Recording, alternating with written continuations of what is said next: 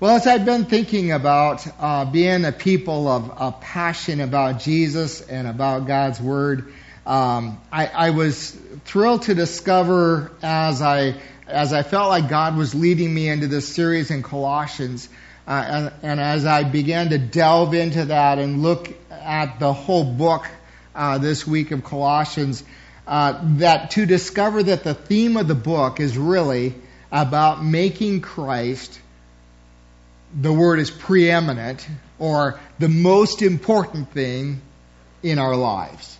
And so I'm kind of excited that I get to spend some weeks here walking through this book with you and looking at Colossians and learning from that. And today I'm not actually working through a text of Scripture in it, but I kind of want to give you an overview of the whole book and what it's about. And I want to just start this morning by looking at the first two verses just in terms of a introduction to the book. Paul writes, Paul, an apostle of Christ Jesus by the will of God, and Timothy our brother, to God's holy people at Colossae. The faithful brothers and sisters in Christ, grace and peace to you from God our Father. Now, first of all, we know from that Paul is the author. There are some books in the New Testament that we think he wrote, but we're not absolutely certain. This is one where Paul says, I wrote this with Timothy's help. And so he lays that out for us, and he writes it to the people of Colossae, and calls them holy people and all of that. And he says he writes it by the will of God. And so even as he was writing this letter, he knew that he had been directed, that it was God's will that he should write this letter to the church at Colossae.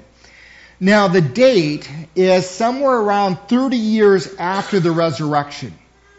So the Apostle Paul's been about 30 years in ministry about this time, a little bit less than that, but somewhere along in there. He's made his three missionary journeys and planted a lot of churches, and now he finds himself in his first imprisonment in Rome. And so he is in jail, he's in Rome, and looking towards the end of his life, and he's using that opportunity in prison to write letters to all the churches that he planted and started. And so this is one of those letters, even though he did not start the church at Colossae, and he had never visited it. But he is writing this letter to them. He writes this letter at the same time that he writes Ephesians and Philippians. They're in that first imprisonment. And it's kind of interesting that if you were to compare Ephesians and Colossians, they are very similar.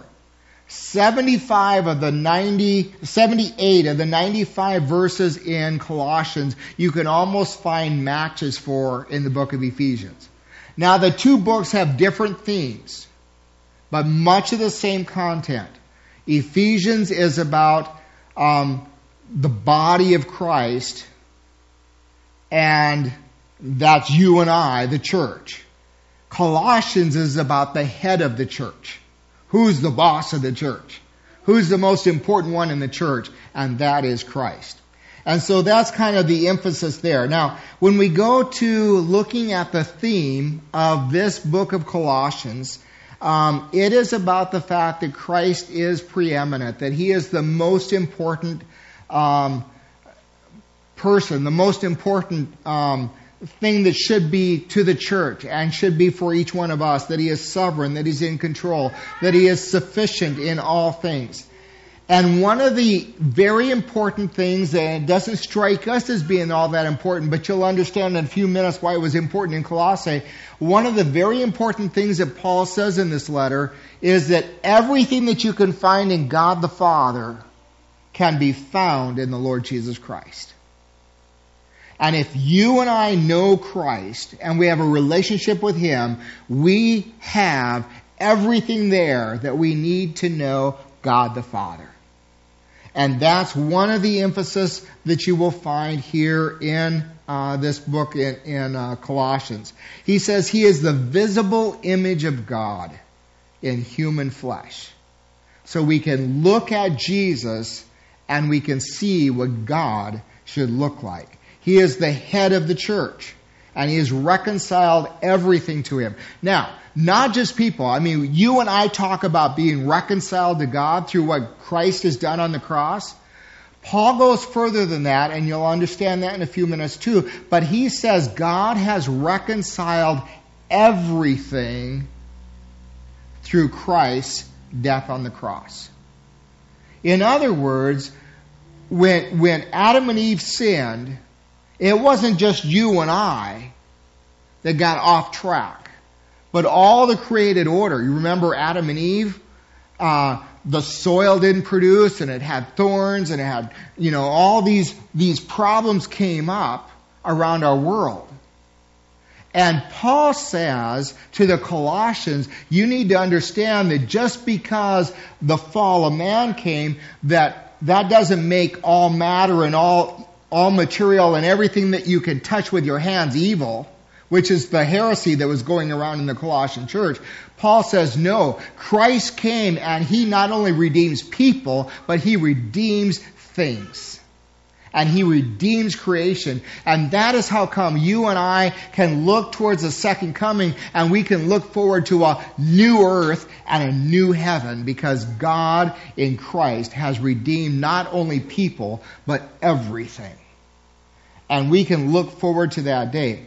Now there's two things that if you look at Colossians, it's really broke down into two categories, chapters 1 and 2 and chapters 3 and 4. And by the way, that's the way Paul wrote almost every one of his epistles.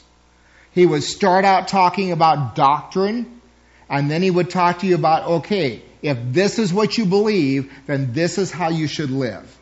That's exactly what he does here in Colossians. And the first point that he wants to make, the main point that he wants to make in chapters 1 and 2 in teaching proper doctrine, is the fullness of God. Everything that you can find in God the Father can be found in the Lord Jesus Christ. So the fullness of God is in Christ. That's what chapters 1 and 2 says. And then in chapters 3 and 4, it is this. The fullness of Christ is to be found in us. And we are to walk worthy of Christ. The fullness of God is in Christ, and the fullness of God is to become part of us. If we are empty, Paul says there is a fullness that Christ can bring to our lives. Listen to these two verses from Colossians chapter 2. This says it all. For in Christ all the fullness of the deity lives in bodily form. Everything that God has is in Christ. And in Christ you have been brought to fullness. Our world looks to be filled with all kinds of things. And we're searching for this and that and something else, and we want to find fulfillment in all these things. And Paul says it is only in Christ that you and I can really be filled. We will never find fulfillment anywhere else. And then he says he is head over every power and authority. Now, there are some key verses that will give you a feel this morning for all the different chapters and for these themes that I brought out, and I just want to go over those with you. In chapter 1, for this reason, since the day we heard about you, we have not stopped praying for you. We continually ask God to fill you with the knowledge of His will through all the wisdom and understanding that the Spirit gives, so that you may live a life worthy of the Lord and please Him in every way, bearing fruit in every good work and growing in the knowledge of God. See those two breakdowns? So that we ask God to fill you with the knowledge of God in Christ and of His will. And then we ask God that you may live a life worthy of the Lord and please Him in every way. It's interesting that he has those in the proper sequence. Because if we are not filled with Christ, there is no hope that we can ever live a life worthy of the Lord. Because you and I don't have that ability in us. If Christ is filling us, we have more ability to honor Him and live a life pleasing before Him. And I better go on. I wasn't going to preach on these.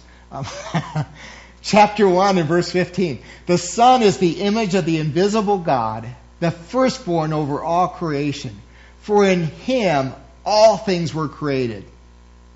Things in heaven and on earth, visible and invisible, whether thrones or powers or rulers or authorities, all things have been created through Him and for Him. Now we know this, but we forget it. We know that God created the heavens and the earth. And we know that John chapter 1 tells us that in the beginning was God, and the Word was with God, and that nothing was created without Him. John chapter 1 verses 1 through 4 lays all that out, that Jesus was there, that Jesus was part of creating everything. But here you have another place where Paul says the same thing here in Colossians. There wasn't anything that was ever created that Jesus wasn't involved in creating. The next text comes to us from chapter 2. See to it that no one takes you captive through hollow and deceptive philosophy, which depends on human tradition and elemental spiritual forces of this world rather than Christ. That's going to be a key verse here in a few minutes, where it talks about what had overtaken the Colossian church. And there were two sources: human tradition and just a focus on the spiritual realm out there that wasn't of the Holy Spirit. And those two forces were very important heresy elements in the church. And then Colossians chapter 3, this gives you a taste of what Paul's talking about, living a life worthily. And I'll tell you that these verses we hear a lot in the church. You've all heard many sermons on this text alone. But you can't read it and not say, boy, I have some work to do. I mean, just look at this. Therefore, as God's chosen people, holy and dearly loved, clothe yourselves with compassion, kindness, humility, gentleness, and patience. Bear with each other and forgive one another. If any of you has a grievance against someone, forgive as the Lord forgave you. And here's the last key verse that I want to share with you from Colossians. Be wise in the way that you act towards outsiders. Make the most of every opportunity. Let your conversation be always full of grace, seasoned with salt, so that you may know how to answer everyone. Now, there are some people that I want to introduce you to that are part of the whole Colossians thing. One of them is not even referenced in the book, but is very important to Colossians and all of that, but I'll get to that. Epaphras is one of the people that you will run across in the book of Colossians. He grew up, he was a native of Colossae, and he had left there. He had gone up north to Ephesus, about a 75-mile trip. And remember, that is the days before vehicles and all of that. 75 miles was quite a stretch. And he had gone down to Ephesus, which was a big center. And so while he was there, the Apostle Paul was there planting the church at Ephesus. And the Apostle Paul had led Epaphras to know Christ, had changed his life, seen the transformation, and Epaphras decided to leave Ephesus and go back home and help plant the church in Colossae. And so he did that. He wasn't the pastor, he wasn't the church planter, but he went and he led a lot of people to Christ in Colossae and was one of the very key leaders of the church there. Another name from Colossae that you need to know is Philemon. And he was another person who was from Colossae, who had left Colossae, had gone down to Ephesus, and during those same 2 or 3 years that Paul was there planning the church there, he had led Philemon to Christ. And Philemon went back home, and Philemon was an important person in the city. Philemon went back home and he planted the church out of his own house. And so they met there. The church at Colossae met at Philemon's home and all of that. And we believe that Archippus was the pastor. We know Archippus was the pastor. We think Archippus was the son of Philemon. We don't know that, but we think that. Anyway, and so that church is meeting in Philemon's home. Well, after 6 years of being there, and Paul's been gone from Ephesus, and Paul's in prison now, after 6 years of being at Colossae and being a key leader in this church, Epaphras starts to see heresy creeping into the church in pretty strong ways. And so he's very concerned. He's also concerned for Paul, his mentor and father in the faith. And when he finds out he's in prison, he wants to go and minister to him and serve him. And so he does that. He goes to Rome to minister to Paul and to report to Paul what was happening with the church there that he was so concerned about. And so he tells Paul about the dangerous heresies and teachings that the Colossians were hearing. Now, a last person that I want to introduce to you is Tychicus. Tychicus was another one of those guys that was a faithful servant of the Apostle Paul. Wherever Paul was, Tychicus would do anything for him, and he would help him. And he followed him from prison to prison, took care of his needs and those kind of things, and all of that. Tychicus was sent by Paul to take this letter back to Colossae. But one of the other things that happened is, remember, Philemon was the leader of the church there. The church was out of his house, but Philemon had a slave called Onesimus. Now, you'd have to go to a different book of the Bible. You'd have to go to the book of Philemon to get this whole story. But Onesimus had run away. Now, don't equate the kind of slavery that was happening in Bible times here with the kind of slavery we had here in the United States. They don't equate, and I'm not going to take the time to explain all the differences and all of that, but still it was a form of servitude and all of that, and Onesimus had run away from his master. Paul gets a hold of him, leads him to Christ, and then tells Onesimus that he needs to go back to his master Philemon. So, and that happens at the same time that Epaphras is there visiting Paul and telling him all the things that have happened in Colossae. So Paul kills 2 birds with 1 stone. He sends Tychicus and he says, now take Onesimus with you and make sure he goes with you all the way back. And then help them build a right relationship between master and slave. And build that relationship so it's nice and firm. And he'd already written to Philemon and given him instructions on how he should treat Onesimus.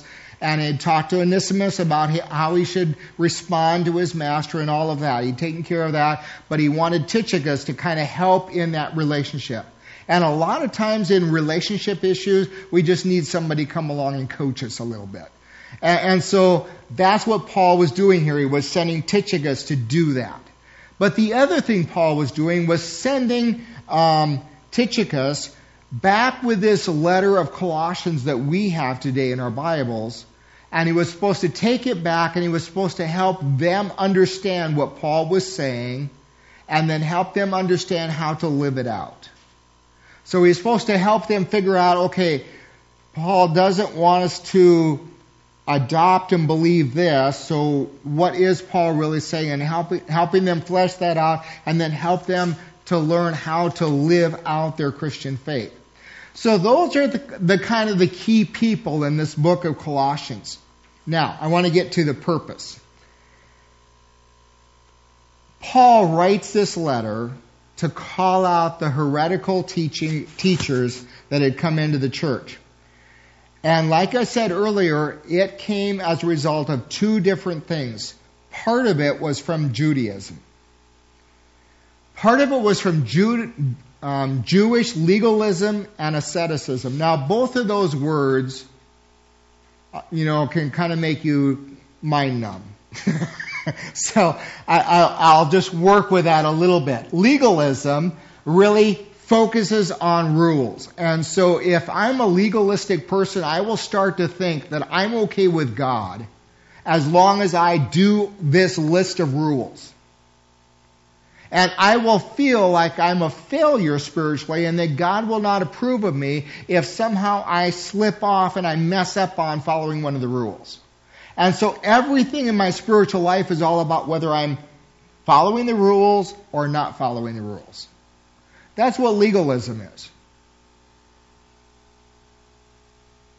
Legalism is the attempt to gain your salvation by strictly following rules instead of developing and fostering a relationship with Jesus Christ, where Jesus is the Lord of your life and you can be led by the Holy Spirit. You never want to get to the point. Yes, there is a moral code. Yes, there are rules and there are instructions that are given all the way through the Bible. But Paul never, ever indicates, no one ever indicates in the Scriptures that any of those things will save you. They will help you live your life successfully, but they will not save you. The only thing you and I can count on, the only reason God will ever take us into heaven is not because we followed some rules. He will only take us into heaven because Jesus died on the cross for my sin. And He died on the cross for your sin. And He loves us that much. And I have responded, I have received, I have taken what God did on the cross, and I've said, I've made that my own, and I've handed my sin to Jesus on the cross. And that is the only hope, friends, I ever have of getting to heaven. It wouldn't matter how perfect I could become. None of that matters. I only follow rules and behaviors and all of that because it's beneficial for me. I follow my relationship with Jesus. And I try to be led by the Holy Spirit. So anyway, I got to get back here. Legalism had crept into the church where it was all about rules. Secondly, asceticism is related to that. It's not only living about rules, but it's about just cutting off anything in life that might be fun or enjoyable. And so if you can just picture in your mind the ascetic monk who, doesn't have, anything, and he just eats, beans 3 times a day, and there is no fun, no enjoyment, no luxury in his life whatsoever. They avoid all physical and material indulgence or anything that might bring enjoyment to their life because somehow they have decided that enjoyment is sinful. And so there was this Jewish brand of legalism and asceticism that had crept into the Colossian church. Now, that was just part of it. Here's the other part that even is a little bit more mind-numbing is this word called Gnosticism. Let me break it down for you. Next time you hear it, you'll need it broke down again, because I will. but anyway, we'll try as just part of understanding Colossians. Gnosticism was a Greek philosophy, and if you break it down, the G is silent. No is the word from which we get knowledge in our English Bibles. So it was a philosophy that said you could really be in the know spiritually about things. And so it was a philosophy where people arrogantly claimed that they were the people in the know spiritually. They knew everything, but they weren't full of Christ. And friends, you and I have all seen people who are so full of spiritual knowledge, but they don't know Christ. They are not full of Christ. And that will always, always get us in trouble. These people, their goal in life was to be full of knowledge. They wanted to know everything, and they claimed to know stuff about things that they couldn't even know about. And Paul said, no, that's not the goal in life. The goal in the Christian life is to be full of Christ. Be very, very careful. And I know this is kind of a heady sermon this morning, and it's all full of knowledge. But be very, very careful that your spiritual life does not take on a path of which you get content because you know things that other people don't know. That doesn't mean squat to God. God wants you to be people who are full of the Lord Jesus Christ. Secondly, these people believed that everything material was evil. The chairs you're sitting on are evil. The body you live in is evil. They just believed that everything in the material universe was evil and that it could not be redeemed. Because they believed your body was evil, it didn't matter what you did with it. So they could do anything with their bodies, and that was just fine as long as they knew this spiritual stuff out here. You could do anything with your body, didn't matter. They had no rules in terms of the body because it was evil anyway, and there was no way to redeem it, no way to use it for good. And Paul came back and he said, no, none of that is true. All creation was created good. And yes, it is marred by sin, but all created matter can be redeemed. And Paul believed that the body is to be brought under the control of Christ and under the control of the Holy Spirit. And today we live in a culture that tells us that, we can't really control ourselves. That's how come, we hand out condoms in schools and we do all this kind of stuff because we're just animals and we can't control ourselves and we can't bring ourselves under the submission of the Lord Jesus Christ, and we can't do this and we can't do that because the body's hopeless. It's just evil. That really flows from this same type of philosophy. And Paul says, no, the body is to be redeemed. The body is to be used for good. And we are to use our bodies, and we are to use the ground and everything that we have in the universe. It is to be used for good, and we are to redeem it as Christians. They also believed that the root of sin was found in the body and not the spirit. So when Adam and Eve sinned, that was just because they had bodies. They couldn't help it. Their bodies just reached out and took that apple. And it had nothing to do with sin coming from the spirit. That sin of rebellion against God. I know better than God. And Paul says, no, it's not the body that causes you to sin. It's that spirit of rebellion in us that causes us to sin. It's not, all the things out there that we, possessions don't cause us to sin. It's the spirit of materialism that causes us to sin. So Paul always went back and he said, the root of sin is in our spirit. It is not in the body. It is not in flesh. It is not in all the things that you and I can touch and all of that. Then following from that, if the body and everything created is evil, they also believe that Jesus was not divine, that he was not of God. So now you're beginning to picture why Paul is so firm to say that everything you find in God the Father could be found in the Lord Jesus Christ.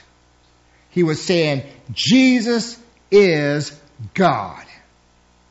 And the Gnostics did not believe that at all. And you have to understand their logic. if the body is evil and there is no way to redeem the body, and God comes down and takes a human body, that can't be God. Can it? No. There's no way. But if you believe that the body was created by God and it is good, marred by sin, but it is good, then it can be redeemed. And God can come down, take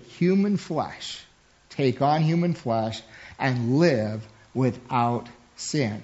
And so Paul had to contrast that and say, no, there is a difference here. Jesus is divine. And then the last thing that the Gnostics did is they really reverenced the spirit world. Now, I'm not talking here about the Holy Spirit or any of that. I'm talking about astrology. I'm talking about horoscopes. I'm talking about angelic spirits out there. I'm talking about all of that kind of stuff. And that was big in Paul's day at Colossae. And so these Gnostics, they were always talking about that spirit world and all their knowledge of all of that. And Paul said, no, we don't reverence those things. We don't honor those things. We don't buy into that. We don't go to the horoscope page to find out how my life is going to be today. Because we go to the Holy Spirit. And so Paul says we reverence the Holy Spirit and we reverence Christ, and the Holy Spirit will always reverence and draw attention to Christ. Now, how do we break down the structure? Funny thing is, when I practiced this, it didn't take near this long. But anyway, how do we break down this order? The Holy Spirit teaches truth to us by doctrine, by reproof, and by correction. And reproof corrects our behavior and our practice. Correction corrects doctrine. And so if my thinking is wrong about God and what He expects of me, the Scriptures come and correct me. But if my behavior is wrong, then the Scripture comes and reproves me and challenges me that. And in Colossians chapter 1 and 2, you find correction, that we may have the fullness of God. Colossians 3 and 4, that's where you have the reproof, where God comes that we may walk worthy of Christ. Now I want you to see another breakdown. I don't have it up on the screen for you. But in chapter 1, the greatness of Christ is declared. In chapter 2, the greatness of Christ is defended. And in chapters 3 and 4, the greatness of Christ is displayed in you and in me. If we can declare and defend the greatness of Christ in our lives, pretty soon it's going to seep out and be displayed in our lives. So as I close this morning, I simply want to say to you, I'm looking forward to Colossians. I'm looking forward to God help me develop this passion for Jesus. And I want to get to that place in my life where I'm really full of Christ. And I want to get to the place in my life where I'm full of Christ so that I begin to walk worthy of who this wonderful, great, preeminent, sovereign Christ is, who has everything God the Father has in Him. And I'm led by the Holy Spirit. I just encourage you this morning to be people who choose to step by step follow Christ. Not rules, not something else, but make Christ your focus.